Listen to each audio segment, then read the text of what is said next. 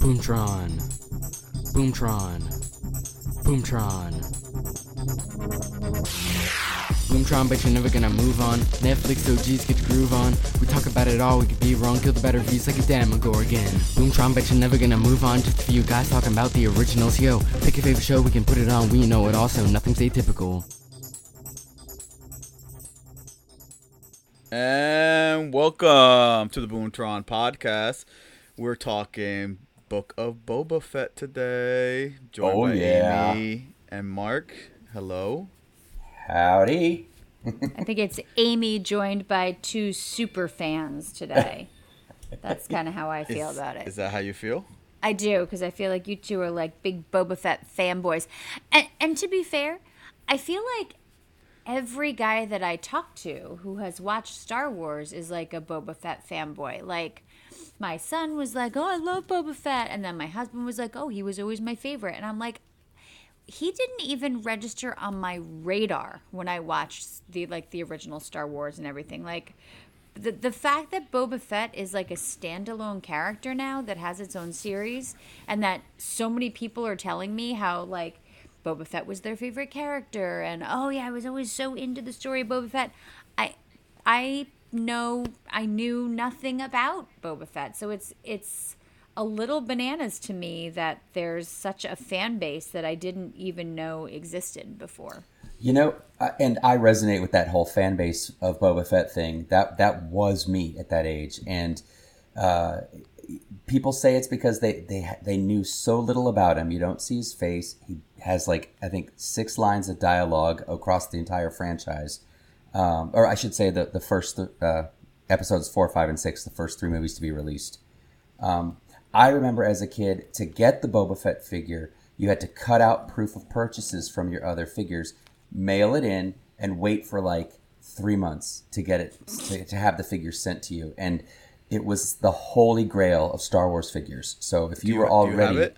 Well, I did. I somewhat ambivalently, I sold all my Star Wars figures when I was going to grad school, so I could have money to drink. But I miss I miss them. And there's actually a really cool featurette on Disney Plus about Boba Fett that you can find if you look in the extras section. And the kids just project all of the stuff they want this character to be onto him when they were playing with him. And I think that's one of the reasons they love him so much, because you know, he can be this Lone Ranger vigilante type. He can be everything badass you want to be. He's just quiet and strong, and he was just a cool character, and he looked cool too. So the lure of Boba Fett was the fact that you didn't know anything about him, and you could make him whatever character you wanted him to be. Yes, back in the day. And I think him being connected, in the original movies to like Han Solo and the bounty for Han, like what's the story behind all that, I think kind of just added to like the mystery of like who is this guy, or what did Han do, and just like all the questions you ask about Boba Fett. And I think you just kind of attached to that a little bit.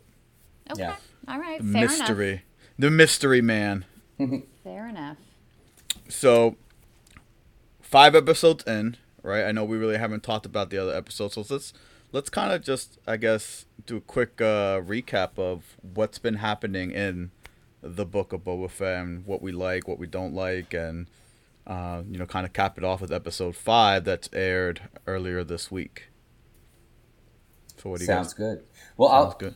Go ahead, Mark. I'll jump in just saying. So the series opens with what, again, I as a fanboy have waited to see for 35, close to 40 years, is what happened after Boba Fett, the coolest character in Star Wars, was unceremoniously knocked into the Sarlacc pit by a blind Han Solo and a strategically placed accidental, saber or axe puncture to his jetpack.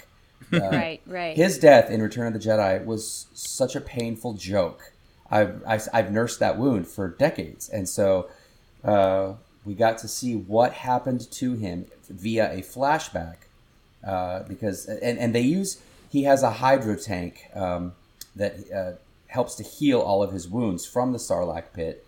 So he goes into his tank, he sleeps, he dreams, and we have flashbacks of everything that happened from the moment he awakened in the Sarlacc pit and escaped to befriending Tusken Raiders and teaching them a certain way of life, and then kind of the journey from there to becoming this daimyo crime boss over in Mos Eisley. I'll jump in by saying, for starters, I was very frustrated to see the escape from the Sarlacc pit get as little attention as it did. I mean, it was, again, I've been thinking about this for decades.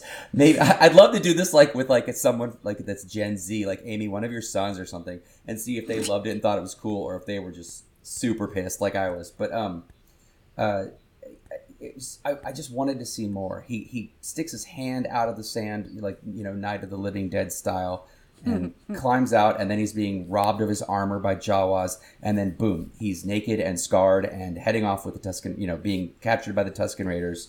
And that is not the Boba Fett that I knew and loved. So one of the things, and I'm sure I will harp on this a lot, and let me first state for the record, I love this show. I would watch Boba Fett read the World Book Encyclopedia, and I would love that show too. Okay. This is a great show. It's not the show I needed it or wanted it to be in terms of how they retconned this character and who he has turned into in the course of the first 4 episodes. And I think all of that was driven home by this most recent episode that was Mandalorian focused, because it reminded the Mandalorian is all things cool that Boba Fett was, that he doesn't seem to be in this new show. But I think that's kind of the story, or the way they're painting it. And I think he says it in episode 4, the idea that having a tribe is important. And I think you kind of see that with the Mandalorian too, where he was all by himself, like a loner, until he met Grogu and kind of formed that relationship. And you kind of see that happening with Boba Fett as well. So I think that's kind of like the whole thing that they're going for, the importance of having a tribe, a team. And I really enjoy it because, again, we don't know anything about Boba Fett. Mm-hmm. Like, we just knew he was a bounty hunter. And then to see him be accepted with the Tusken Raider, which I thought was awesome. Like, something I really love about Disney Plus and what they're doing with not just like Star Wars, but like Marvel, is like you get to see these other characters and you get to like know about them in case you didn't know anything about them. I think that's just really cool. Yeah.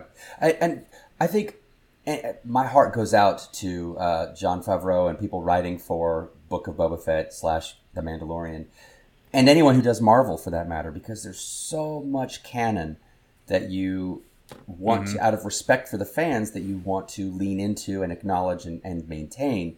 At least with Marvel, they've gotten now this, concept of multiple universes, and they can kind of rewrite a few things here and there. But they don't have that yet with Star Wars. And so if you're a giant geek, and you know things like, you've read some of the books, Star Wars Legends, you've watched the Clone Wars, that sort of thing. I mean, Boba Fett was all the things previously that the Mandalorian seems to be in his show.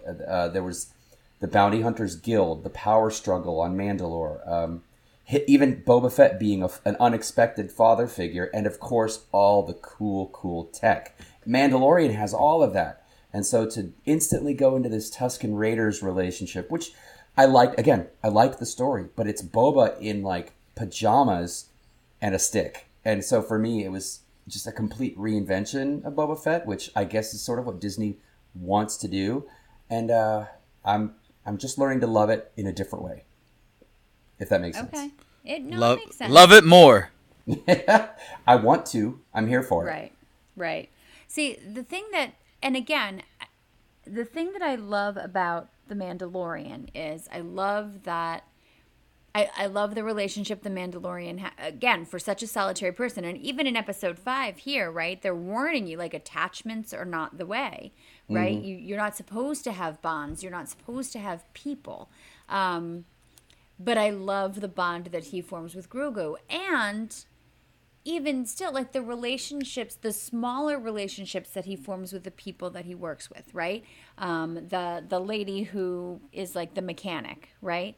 and even the armorer, right? Who he has to keep going back for, like just these smaller relationships, which shows that that solitary way isn't the way. That's the thing they really like. And although I'm not head over heels for the Boba Fett, I'm not 100% in love with this series. I like his relationship with Fennec, right? And that's why I loved episode 4, chapter 4, I guess they're calling them chapters, where we get that backstory, right? Of why is she loyal and how did they become friends and those kinds of things. And that's the stuff that I like, because I agree with you. I think so many people, his coolness lays in his, not him alone, but his interaction in other parts of the story, right? In the Han Solo story, in the this story, in the that story. And he was such a lone wolf then. To see him with other people now, I kind of like that. So I think maybe the reason that I'm liking, to the extent that I'm liking it, I'm liking the side characters and how they work in with his story, as opposed to really being into his story on its own. I don't know if that makes any sense, but it makes total sense to me. And it for me, it's like I need something to fill the void that was left behind when Buffy and the Scooby Gang were canceled. Right. You know, it's like, right. Yeah. and you really want a good team where everyone brings a different skill set and a different personality, and they work together so well. They're so critical and crucial to one another. Right. One thing I love Fennec. A quick shout out to the casting of this show. Yes. Yep. Ming-Na Wen and Jennifer Beals, who plays the owner of the casino. Gorgeous. Right. Hot. 58 years old, both of them. Ridiculous. And, you know, in an age where Hollywood doesn't always, well, I say that in an age like it's been different before, Hollywood does not recognize the value of older women and casting older women. And for them to put these two in such prominent roles, especially Ming-Na Wen, brilliant. And I love them. She is such a stoic, Fennec is such a stoic, kind of straight man type character. And Boba Fett is as well. And I thought the two of these two together are, these two together are going to be boring. Like, I need comic relief. I need my Xander, you know, in the Buffy gang or whatever.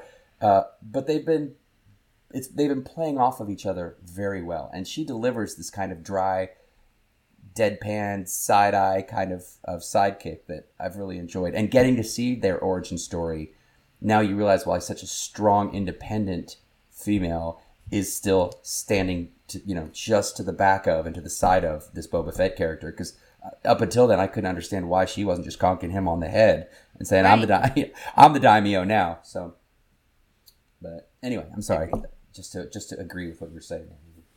Mm-hmm. What do you guys think about the backlash that I think it was episode 2 or 3 with the colorful bikes and that whole scene where they were chasing the mayor's assistant over in Mos Eisley? I heard it got a lot of backlash. People were not happy with it. Yeah.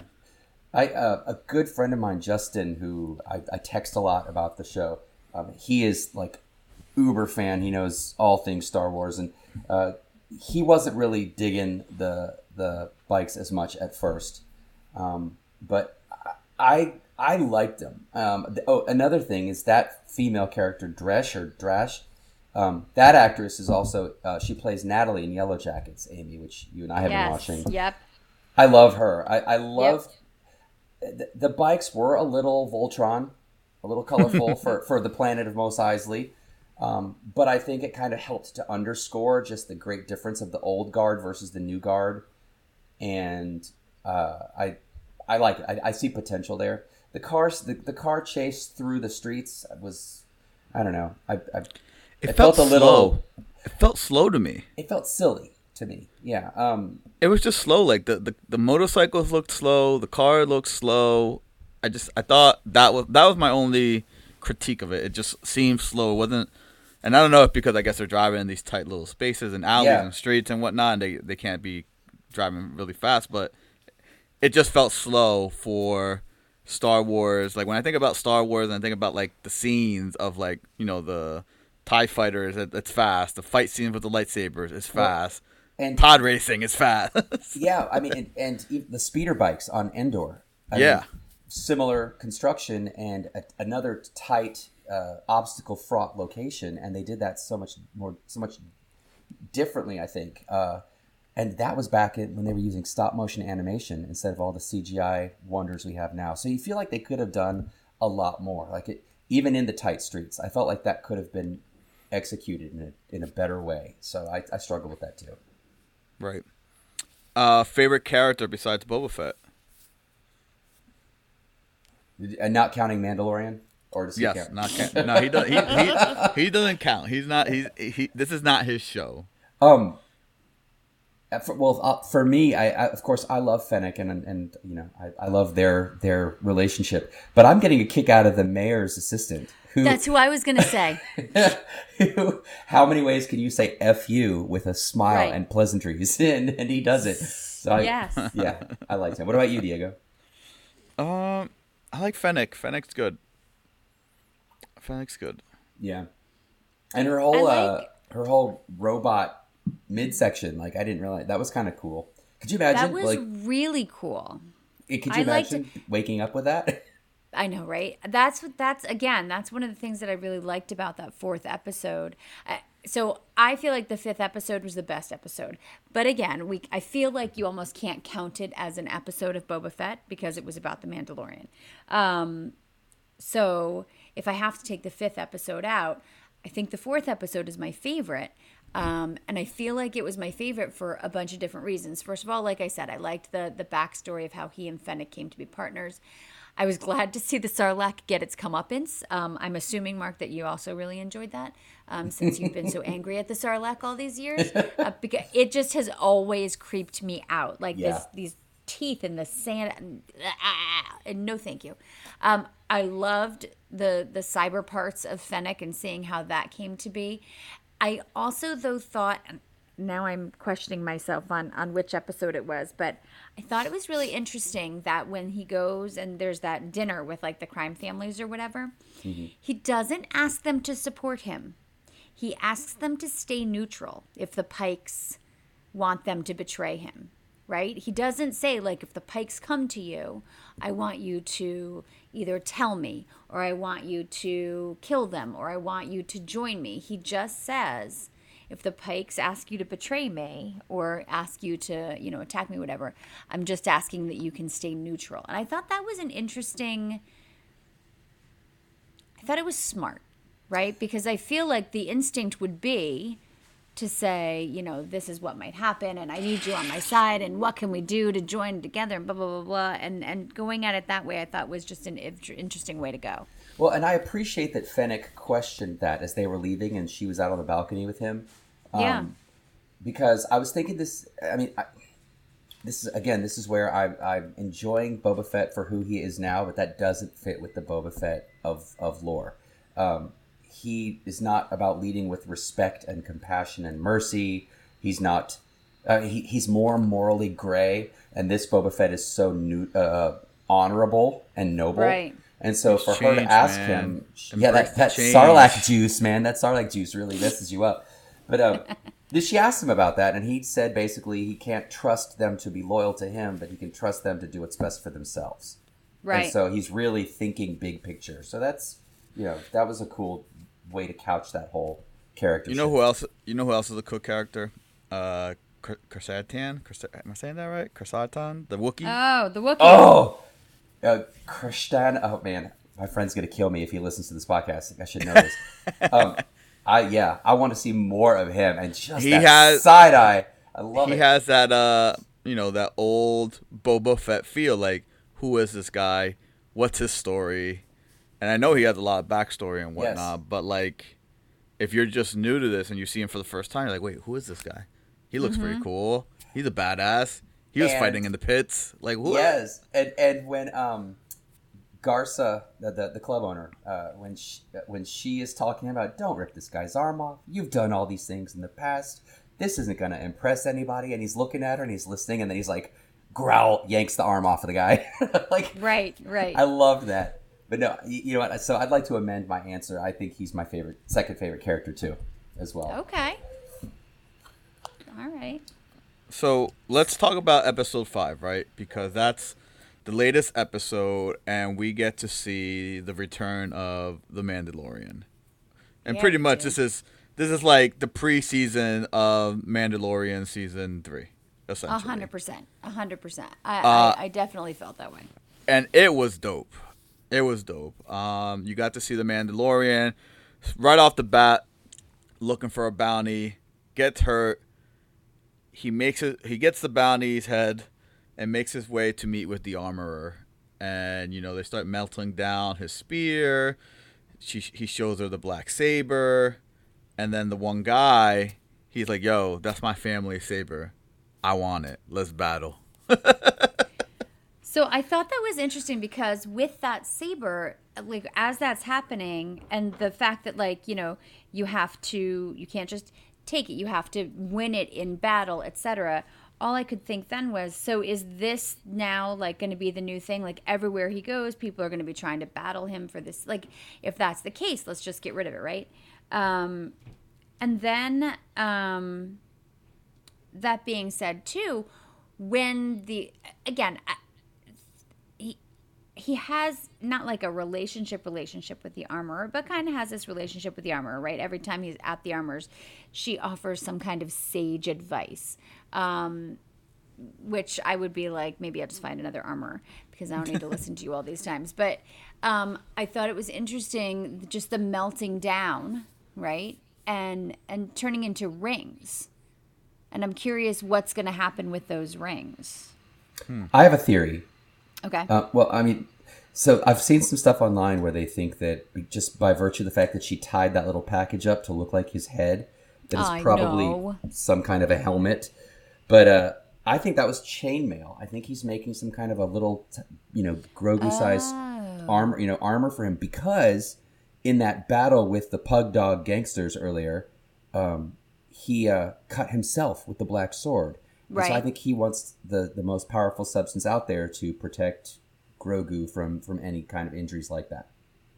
Okay. That's my theory. That's possible. That's actually a pretty good point. I loved in this episode, when he and again, this is one of the things that I like about The Mandalorian that I didn't feel so much with Boba Fett, is I like that there were within the show, there's like these moments of, if not levity, at least moments of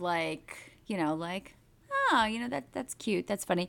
I love when he was getting on the commercial flight and he has to take out all of his weapons, right? And so then he's like taking them out and he's putting them in this case, and everybody else is just loading up and getting on, and he's still taking off all this stuff. But then I like when he was on the flight, and again, for somebody who's supposed to be no attachments, no relationships, a solo person, the little kid in the seat in front of him, which if you've been on an airplane or a bus, who hasn't had this experience, right? Where a little kid is turning around and just peering at you uncomfortably over the back of the seat.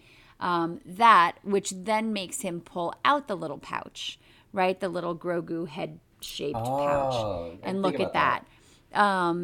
Like almost like, I miss him. I can't wait to see it. Very fatherly, I thought. And I just thought that was I don't know, just kind of a nice moment. And it was one of those moments that, again, I don't get when I'm watching Boba Fett.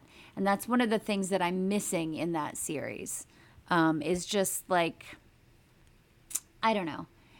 Even though Boba Fett does have these relationships, like with Fennec or whatever, he just seems like a harder person. I don't know if that makes sense. Like, not just, I don't know, just a harder person. Mm-hmm. And I like the so-called softer side of the Mandalorian sometimes, I think. And that's why I was glad for this episode, because I was like, oh, this is what I miss.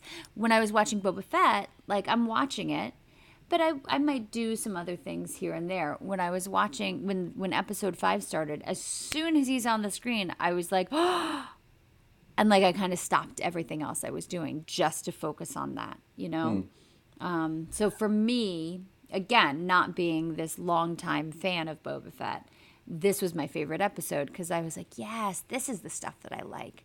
And also Bryce Dallas Howard directed it, and I love her, anything that she touches. So There was that for me too. For me, I feel like the Tusken flashbacks. Well, first of all, I fanboyed out when the Tusken Raiders became such a big part of this show because that was one of those first action figures that ever came out with Star Wars Volume 4. And so it just took me right back to that place in my early childhood. I feel like to show Boba Fett's softer side, and if they're going to make that choice, which clearly they're doing, and have him do all of this bonding and bridging cultural gaps with the Tusken Raiders. What a choice. Like these creatures that, have these half mechanized, non-removable helmet faces and don't speak a lick of English and just make these sounds like they just took the cayenne pepper challenge. But, you saw him bond with these people. And then, of course, the tragedy when the Pike gang, slaughtered them all. And so he may be putting up his walls again, but at least they, he was stripped of his armor literally and metaphorically and had this relationship with the Tuskens. I wish it would have been a different group of people. And if you're gonna go down that pathway, give me more of a two-way street and more emotion, so that the loss is even greater when he comes back and finds them, in a heap of burning love. Right. So yeah, I was ambivalent about the choice of the Tusken Raiders. I saw some strengths and some drawbacks. I don't know. What do you guys think? I like the Tusken Raiders, man. I really do. Other than that, I don't know. I think you've been snorting the lizard. I like the whole story. I like learning about characters that I don't know about. Like I said before, like it's a different take. It's because when you see the Tusken Raiders, you just see them as this what looks like wild tribe of misfits who can't hit anything with their shots, and then you find out that they're like pretty solidly trained people. That the desert's theirs. Like this is their territory, and everyone else is kind of like encroaching on it. It had a real Native American parallel for me. As you say that, it reminded me what I was thinking with that. Like Yellowstone. Yeah, there you go. Please watch our other episodes. That culture, the sort of spirituality of it, the journey he went on with the lizard up his nose to get the stick, and then the fact that was crazy. He spent 30 minutes carving the stick, which that was fun. But and then even in that one episode, they did a tribal dance around a fire, and all the while technology and these other cultures are coming and encroaching on their lands with this entitlement and taking things from them. So yeah, and when he was like he was teaching them like with the speeder bikes. Yeah, that was a fun montage. That was cute. that was actually really cute. I enjoyed that scene. So it's interesting that you're saying that, because I guess I hadn't really pieced that part together about the Tusken Raiders, but I think that's something about Star Wars in general. And I would say particularly episodes 4, 5, and 6, I feel like once they got really heavily into like the CGI and those kind of things, I kind of lost the feeling with episodes 1, 2, and 3. And then here and there I get it back a little bit. I felt it. I definitely feel it in Boba Fett, though. As I think one of the, I don't know, the genius things about Star Wars, right, is this feeling where it is, the technology is ridiculous, right? Like what they have droids, and the fact that they have like these old broken down droids, which are like, I don't know, and like these junkyards full of like this old broken down tech, makes it look like a society that doesn't have this super technology, right? Like even when you think about the Mandalorian's buddy lady who owns the junkyard and she fixes up these old things, it's all such high tech. But when they're looking at like the old broken junky tech, it looks like they live in a world without tech. But everything's technologically based. And I don't know how to describe it any differently than that. I'm doing a really poor job. But I think it's really, there's just something about that it's almost like a steampunk kind of thing, and yet totally different. Where you have to imagine, right? Because it's fake, but you have to imagine that it's this highly, highly, highly technologically advanced society. People are shooting around in spaceships, right? They're having, I mean, star wars, literally wars out amongst the stars, etc. Every planet they're on, even these planets that have nothing, they have, like they're going around on floating cars, or they're on these floating motorcycles or whatever. And yet, some of the places that they visit are supposed to be like these low-tech places, but even their low-tech is better than our high-tech.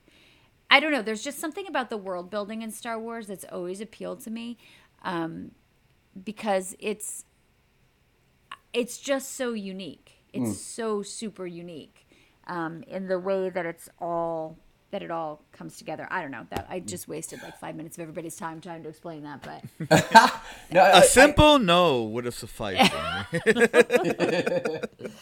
I agree with you though, because the fact that there are so many different cultures and civilizations and planets in this universe is one of the things that makes Star Wars so amazing. Because just like you're introduced to new characters throughout the franchise, you're introduced to new planets, and in many ways these planets are characters themselves, the way you see them explored and exposed in the movies.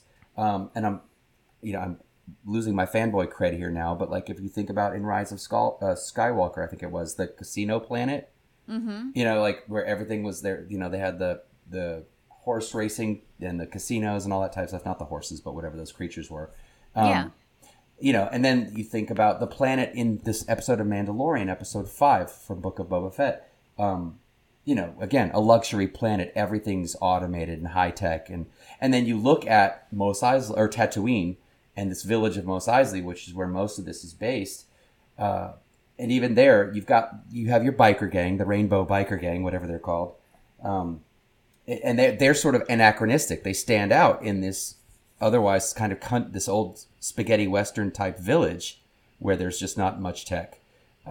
One of my critiques of Book of Boba Fett thus far, and again, I'm clinging to my love of Boba Fett himself from previous incarnations, is that he was a bounty hunter. He didn't have a home. He hopped from place to place to place, and I feel like this show could do so much more if he wasn't content to sit and be a crime boss of a small town on a desert planet.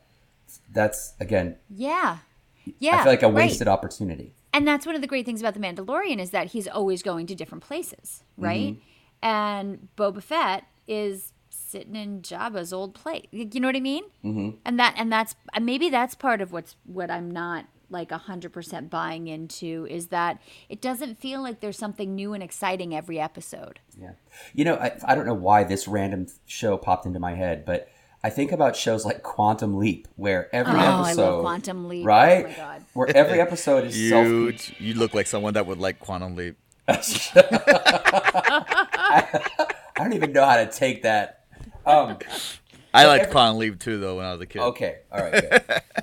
But it's like every show, he jumped into a different identity, he solved a problem, and then jumped out. And there was still that overall arc of him trying to get home and find out why he's on this journey, but every episode was self-contained. And Mandalorian gave us that too. Every episode almost had a different locale, a different problem to be solved. He'd solved the problem, but all along the way, learning to care for Grogu more and having his code challenged and the greater arc of getting Grogu to where he needed to be safe.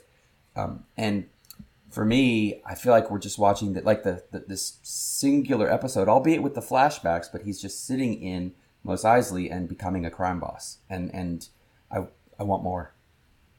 Right. I want more. I don't need maybe they'll do a musical episode. No, please, God, no. Please, no. That would be the biggest jump the shark moment ever. That would be really hard to stomach, even for me. I'd be devastated. Amy, you'd love it. You'd love that musical stuff when they do it on shows. You know what? I don't. You're a liar. I'm not lying. You're like, oh my God, that Lucifer episode was my favorite episode in the whole show. Oh, I did enjoy that. I did enjoy that. Yeah. But what I don't like is when they randomly break into song in the middle of like a movie or a show where it doesn't fit. That kind of stuff I'm not on board with. I don't know how you'd make that work in Boba Fett. So Well, see, I'm gay. That's in my DNA. We actually do that in real life. well, there you go. There you go. Ben. I'm not. I just don't know we could sell it with Boba Fett, but who knows? Who knows? I would actually love to see The Mayor's Apprentice test out with some kind of, because it would be like a song that's full of super snark and like totally undercutting people while, like you said, with a smile on his face. So It would have a real sort of Avenue Q feel with all of the puppets. Yes, exactly. Well, what do you guys think of the choice to have the original Boba Fett actor, Tamara Morrison, play this character? Are you digging him? Because one of the critiques I've seen online, even though it's such a great nod to the history of the character by using that actor, he's about 20 or to 30 years older in this show than he should be. Right. Because this show essentially takes place in the years shortly following Return of the Jedi. And I believe he's been in the Sarlacc pit for like 3 or 4 years or something. I don't know how it works without him there, to be honest. I wouldn't, like, I'd still watch, obviously, but him being on it, I think is dope. Yeah.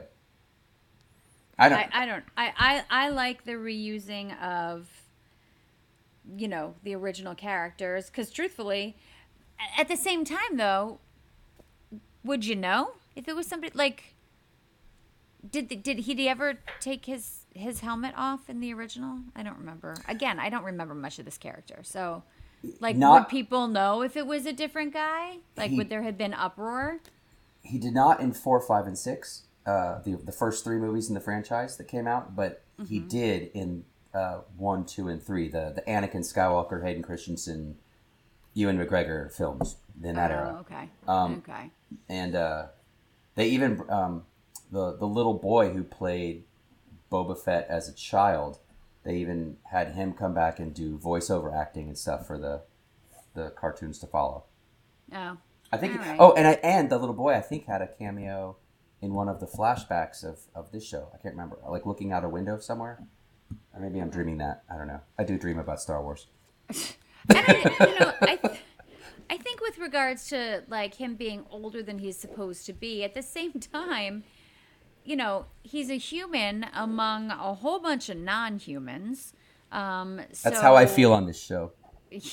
Like age is like who can you tell how old any of the other aliens are on the show or other species are on the show, and he lives a hard life.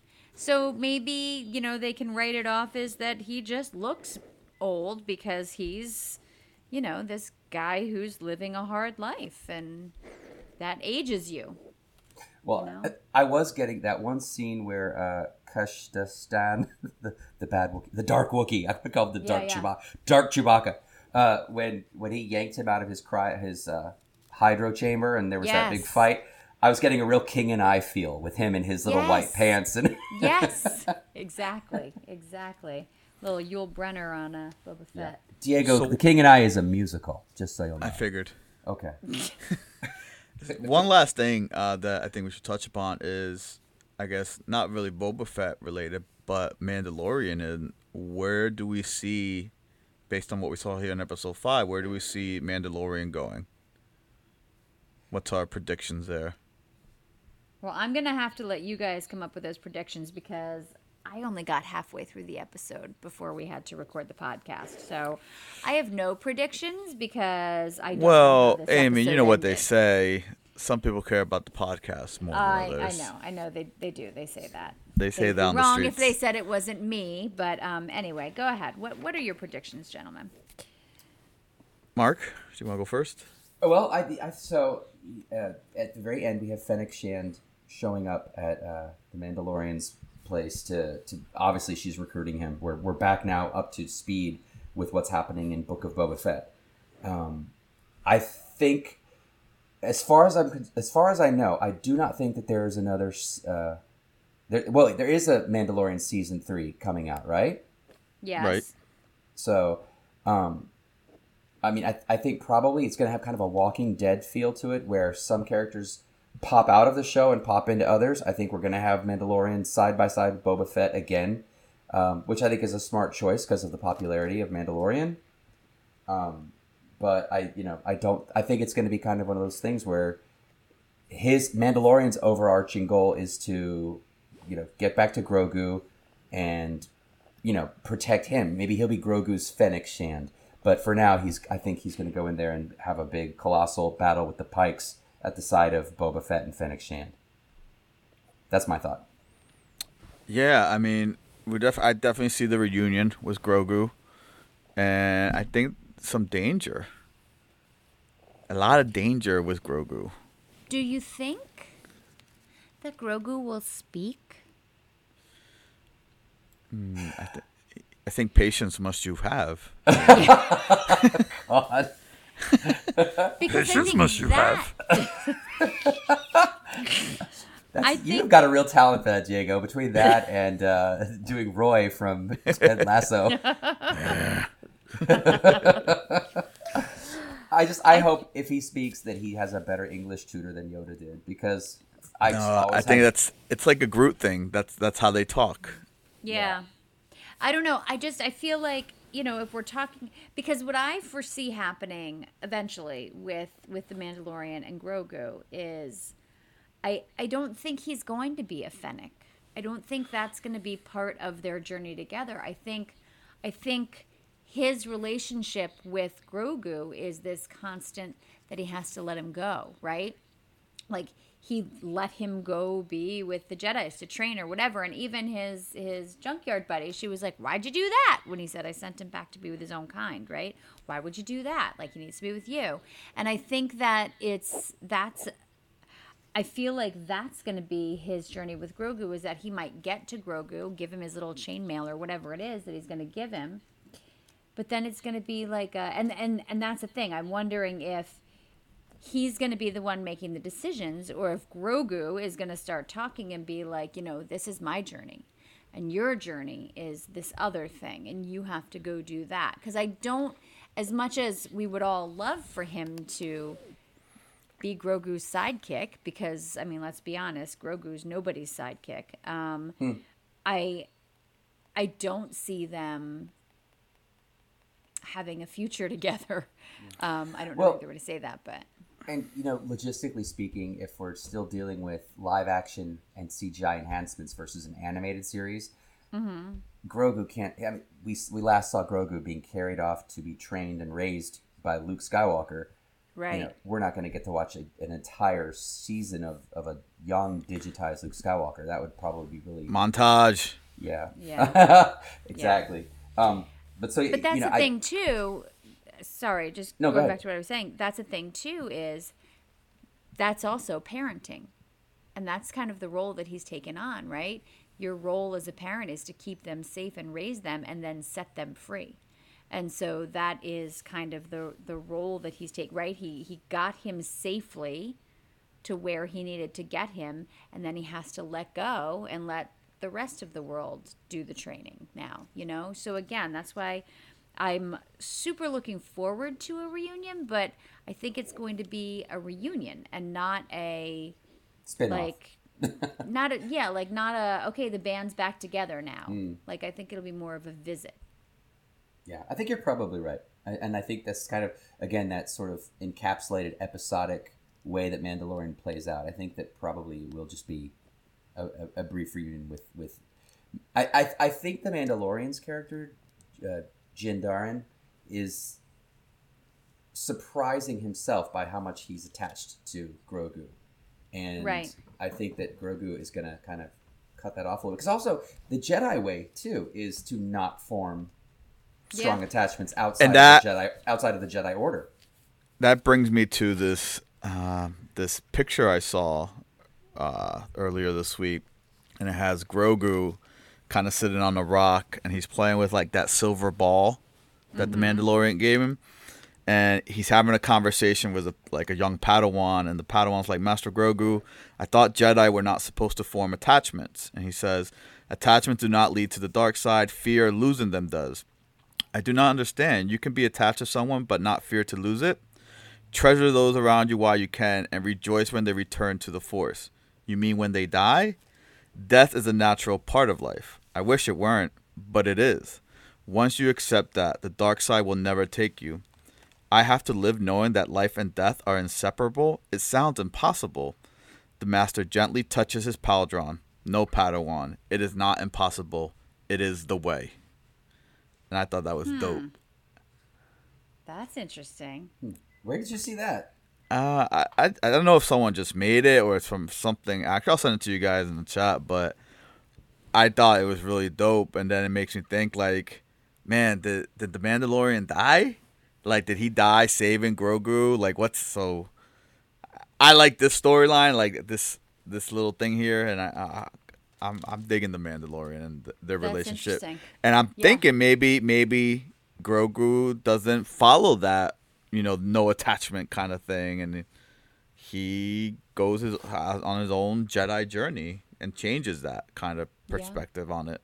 Maybe. Or maybe the reunion, like maybe the next season of The Mandalorian is him trying to get to Grogu, and then like the last episode, if they're going to set it up for like a season 4, but like the last episode is like him, I don't know, fighting or getting involved with something or whatever, and like just about dying, and then Grogu saving him.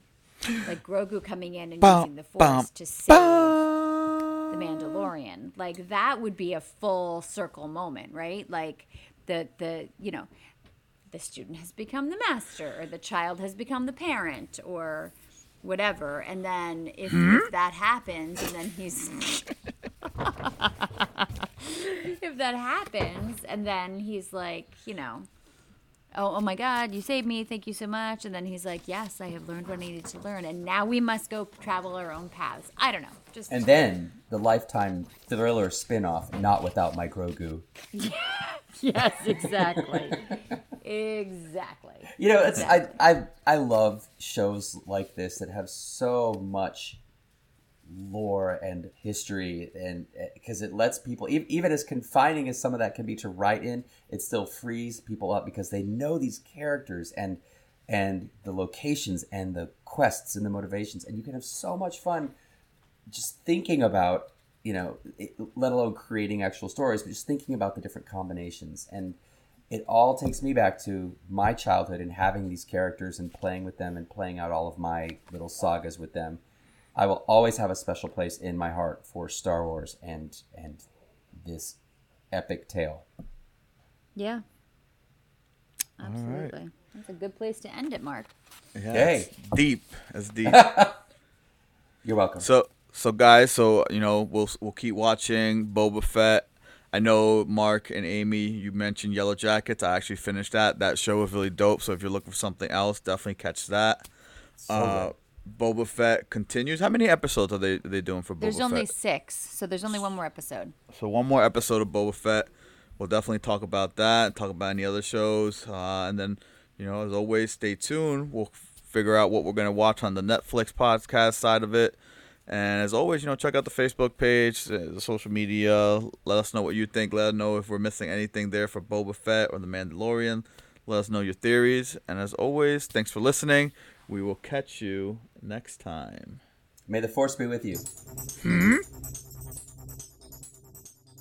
This is just a disclaimer. No members of the Boomtron podcast are employed by any of the streaming services mentioned in this episode, nor do they have any business ties with those streaming services. This podcast is for entertainment purposes only, and all news and information that is shared is simply what these yahoos found online.